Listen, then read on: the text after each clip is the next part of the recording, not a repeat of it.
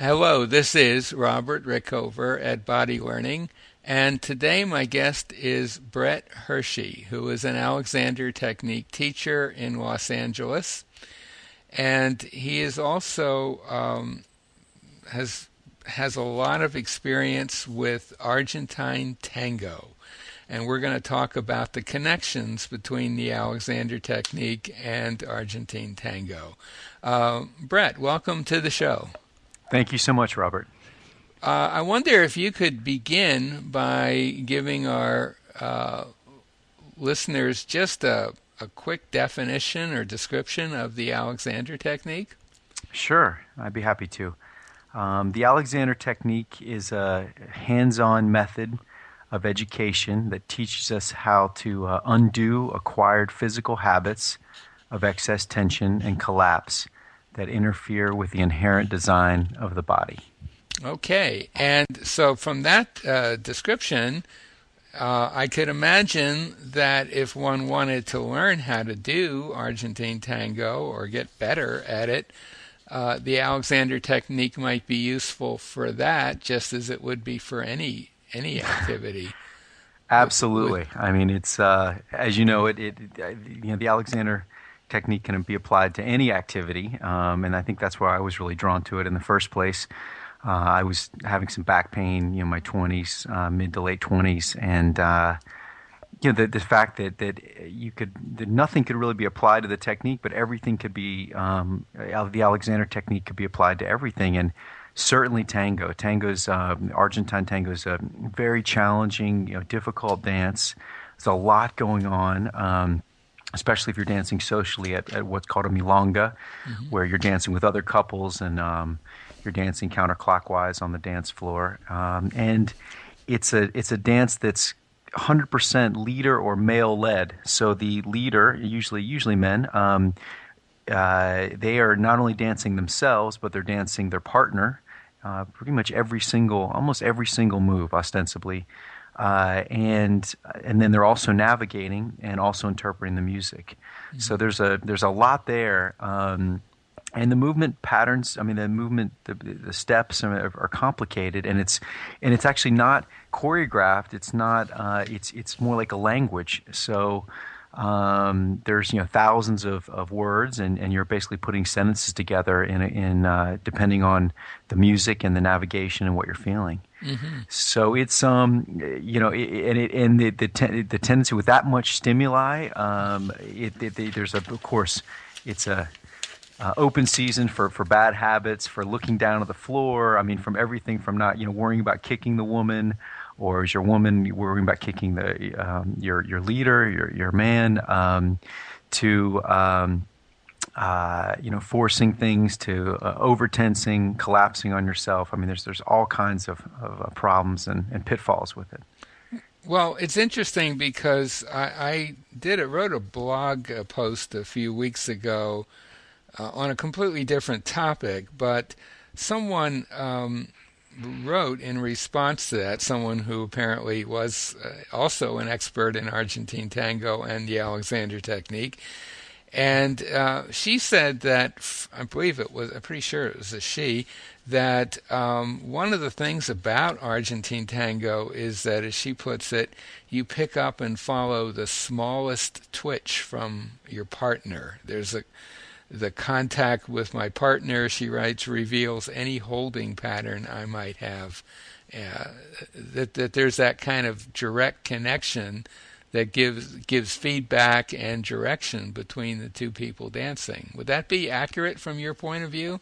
Yes, very accurate, and very similar to the contact in an Alexander lesson with the instructor putting hands on the student, and especially even a table turn. I think the table is, as a follower. To receive a table turn, we're asking them basically to let the instructor move their limbs around, and so it's very similar. It's a little bit like Simon Says a bit, but you're leading as an instructor with a student on the table, and then even getting a student out of a chair or guiding them through an activity. And the same is true. And so much is about that quality of presence, of movement, and you pick that up right away. And that's where, I mean, the heart of Argentine tango is really a hug. I mean, it's just two people hugging over 3 or 4 minutes, and then there's all the kind of movement that you can do. But the idea is to keep that hug and that kind of intimacy.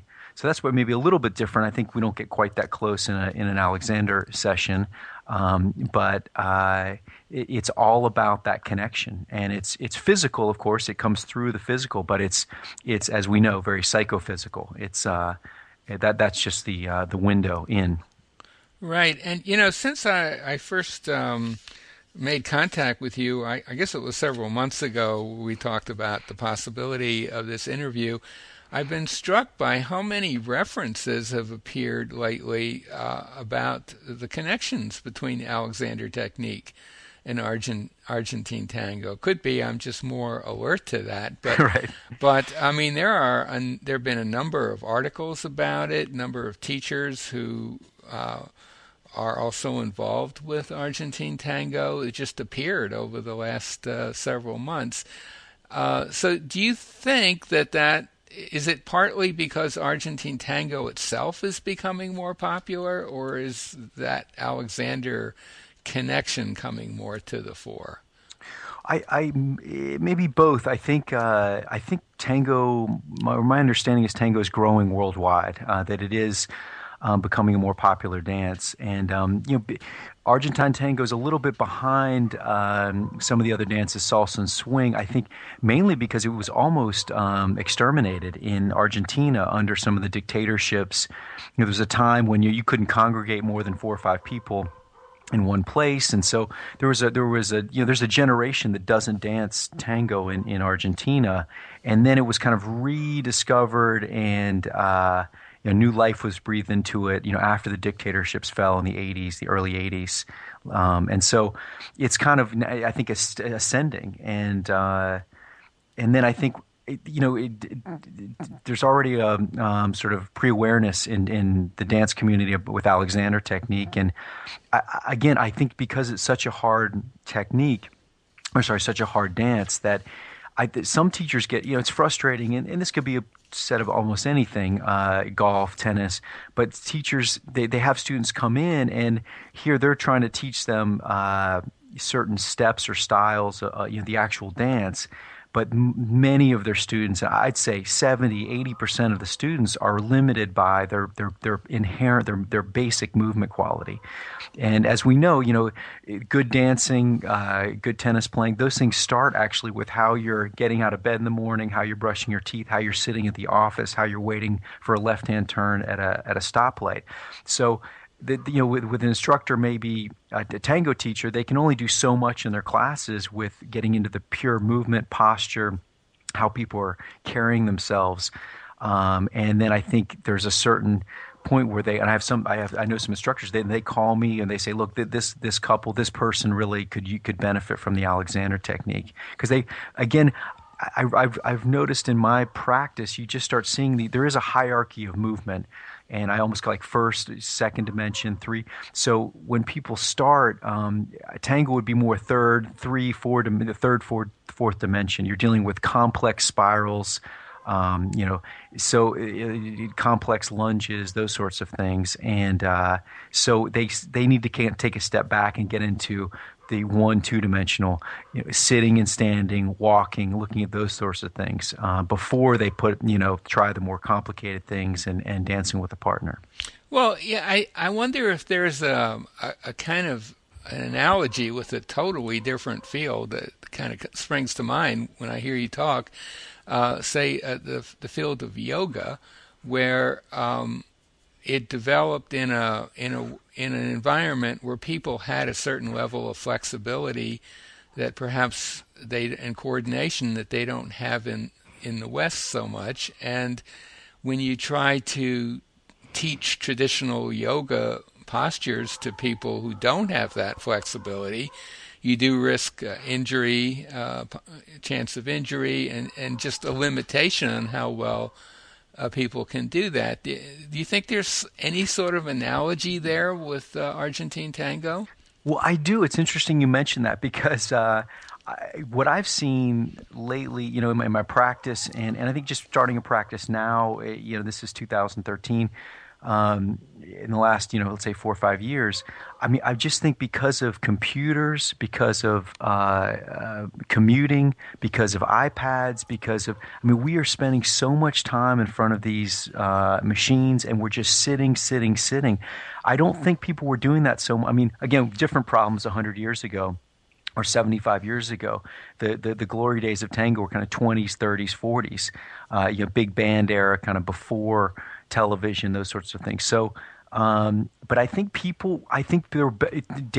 more people danced, and more people were in their bodies. I mean, I think there was just more physical activity, even around the house, in their jobs. It's just everyone's working in front of a computer. So I think there's something to that. I think we're seeing back problems, and I see it in my practice. 23-year-olds, 27-year-olds coming to me with, sciatic nerve pain, or they're interviewing with back surgeons, and I don't think you saw that. I don't think you saw that 50, 60 years ago. That's my sense. No, and even going back less than that, say 20, 25 years. Yeah. Yes. The very term repetitive strain injury hardly existed. I mean, I'm sure it existed as a term, but people didn't really. It wasn't on people's lips so much. And then with the advent of video display terminals, and then later personal computers, suddenly everyone's walking around with splints on their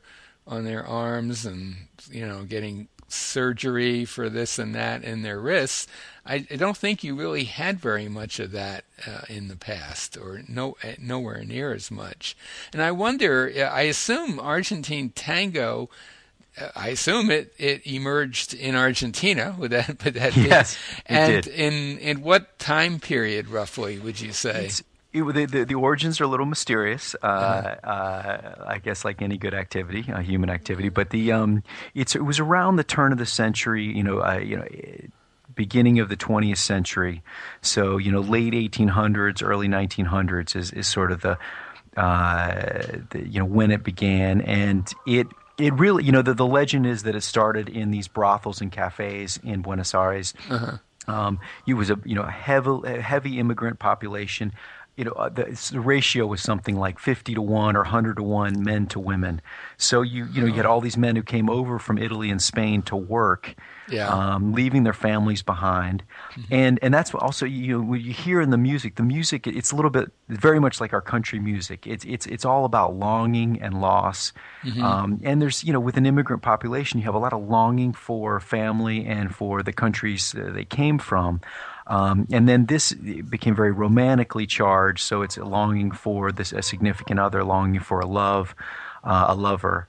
And you had these men, with very few women, they're frequenting these brothels and cafes, and then it became a little bit of a game, apparently, that to get the best girl, it was kind of a dance, I don't say contest, but it was like if the better dancer you were, then you could get the better girl, and it was actually it's documented, and still today common for men to dance with men. So it was often men dancing with men, waiting for the prostitutes in the cafes. Yeah.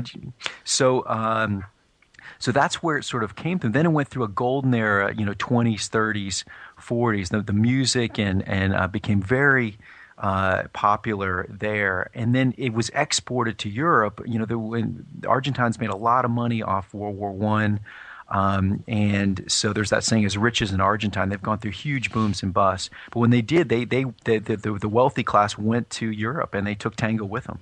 And this is Carlos Gardel and all. So then it went from this kind of lower class dance in the barrios, then it became, it kind of got dressed up in Europe a bit. So there's a little, it's strange. Tango, some people wear suits to dance tango, other people wear a t-shirt and jeans. Women sometimes dress like high-end prostitutes or high-end, like escorts almost. I mean, some women dress up very super classy. Other times it's more risque or almost like burlesque.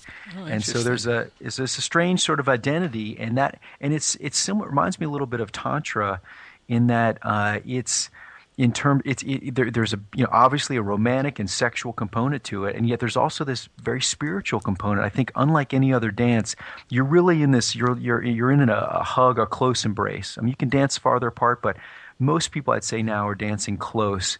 That's not, you don't see that in swing and salsa. Salsa is very overtly sexual, but it's a hug. So it really the hearts, you're connecting with your chest. Mm-hmm.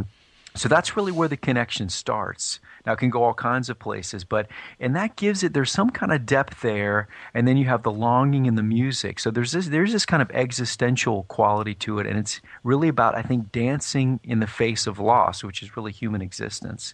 So some people come to like salsa dancers will come to me long and say, "God, this is depressing. Everyone looks depressed." Yeah.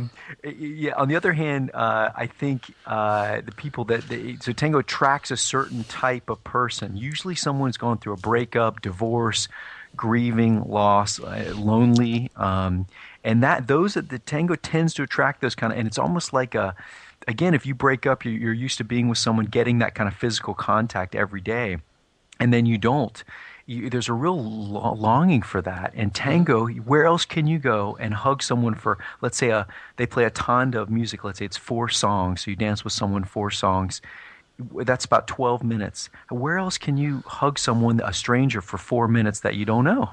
Right, right. Well, it's a couple of things that you said are really relating a little bit to, one, to the Alexander technique. You said in the early days, in Argentina, there was this competitive aspect to it, and so I'm guessing that people put a fair amount of energy in learning how to do it really well, or maybe the people who were naturally good had good coordination and balance, kind of won out in that competition over time, and maybe influenced other people who just watched them dance. Is that possible? That there was a kind of absolutely. You hang out with people with good posture and coordination. Some of that rubs off on you. So I wonder, that seems Yes. like an interesting aspect to it. And the other thing, a little more personal, is you mentioned country music. Of course, American country music deals a lot with loss. Yes. I mean, it's really the core value there. And it's interesting to me that when I watch country musicians play and sing, I see some of the best coordination that I see anywhere among performers. There's a quality of Alexander jargon, good use, that exists there that's missing in a lot of other singers and musicians. So, who knows? Maybe being miserable brings out the best in your use. I don't know, but it's an intriguing thing, and Well, I will say it's impossible to dance Argentine tango well without good use. It's just impossible. It's way too complex.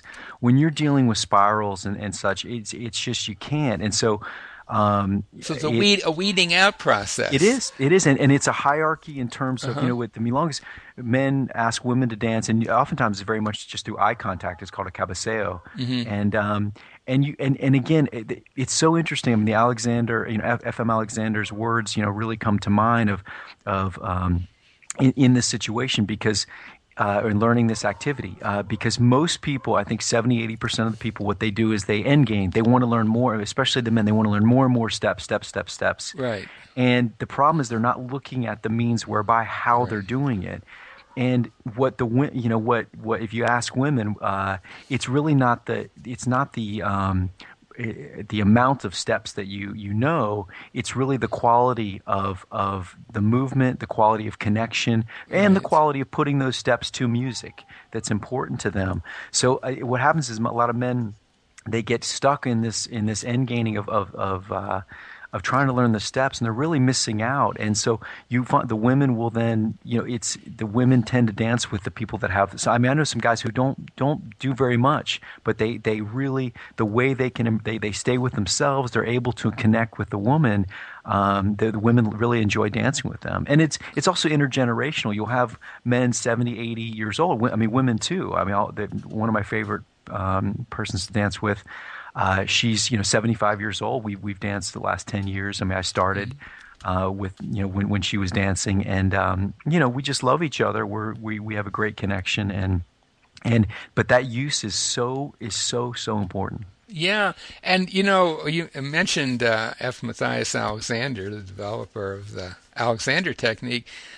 When he apparently, whenever a circus came to town, he would go watch it because he knew that when he was watching acrobats, he was going to see good coordination and balance, or in Alexander jargon, good use. Yes. Basically, a weeding out process really clear in that field because you're not going to walk a high wire unless you got pretty good use of yourself. You're gonna fall basically. Yeah. So I mean, it's an occupation that by its very nature weeds out poor use. And it sounds to me as though Argentine tango has some strong elements of that as well. And it's through exactly, and it's through, if you dance with someone, for example, if you dance with a woman and her balance is not very good, then she hangs on you. Mm-hmm. Well, that's uncomfortable, and it can not only be uncomfortable, it can be painful, it can hurt your back, your body, mm-hmm. and the same for a woman. If a man, doesn't have good balance, he stumbles and falls and hangs on you, and oftentimes there's this kind of over leading. A lot of excess force, way too much. I mean, so that's uncomfortable, and it can hurt the women's back, and then even in terms of leading them into other people if they're not very good navigators, or if they're not have good control. So so then they just stop dancing. Then those people, then they said, no, thank you, I don't. They just look in the cabeceo, when the man looks to them to dance, then they just look away. They don't. It's one of the we right back to what you originally said. I can ask someone I don't know, I've never seen before to dance. We go out, we can tell within 5 seconds of kind of where this person's at, and where in terms of the dance and the connection. I mean, it can take a song or two. You get to know someone, of course, right. But you can take one step, and you just like you take, as you probably know with your students, the way they just walk in the door, the way they sit in a chair. You know so much. You have a pretty good idea what's in store. Right. Yeah. Oh, yeah. That's really interesting for someone like me who knows virtually nothing about dance. I find that all very intriguing. Just in that same vein, It's interesting with women, and it's difficult for women in tango because of the heels. On one hand, there's much more for the man to learn at the beginning. It's harder on the man. Again, I was saying you have to dance yourself, you have to dance your partner, you have to navigate and interpret the music. A woman, she just has to follow. But she has to follow wearing heels. Some women don't wear heels, but most do. And so, you've seen, I'm sure, women walking down the street who can't walk in heels, or their use is very bad. Right. And it just looks, it's almost, they should just take them off. It's worse. They look very uncoordinated.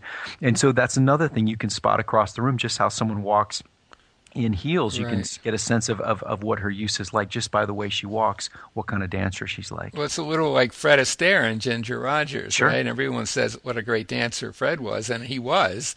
Yep. But Ginger, had a slightly different set of issues to deal with those high heels. So, and maybe you find this in your practice as well, but usually, like as students come to the beginning, it's a lot more mental work and even physical work for me to get them out of a chair. If there's a lot of tension, they're holding a lot. I'm kind of fighting with them a bit to where then over time, 10, 20, 30, 40 lessons, it becomes more telepathic. You're doing less and less and less. And the same thing happens in tango.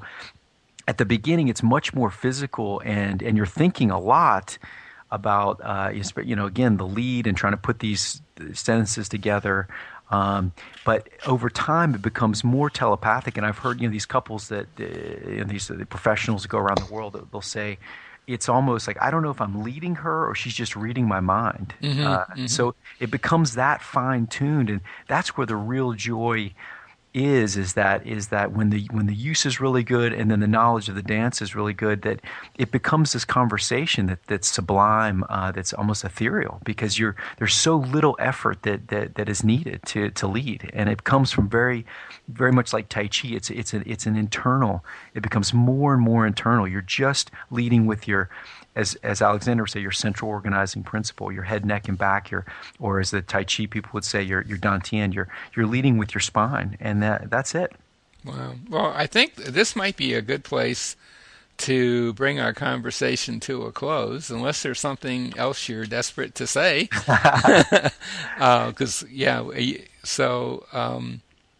My guest today has been Brett Hershey, who is an Alexander Technique teacher and an Argentine tango. Are you an instructor of Argentine tango? I teach as well. I mainly teach Alexander Technique, but absolutely, but interestingly, I'll have students come to me want tango lessons, and I either know how they dance already, or we'll do one lesson. I'll say, what we really need to do is have a few Alexander lessons first, and then we can start bringing that into. I can well imagine that too. Yeah. So anyway, my guest has been Brett Hershey, an Alexander teacher and an Argentine tango teacher in Los Angeles. If anything about our talk is interesting to you, and you live in the Los Angeles area, we'll put a link to Brett's website by the interview. And if you live anywhere else in the world, we'll put a link to a site that has general Alexander information, as well as information on how to locate an Alexander teacher anywhere in the world. Brett, thanks so much for being on the show. Thank you so much, Robert. I appreciate it.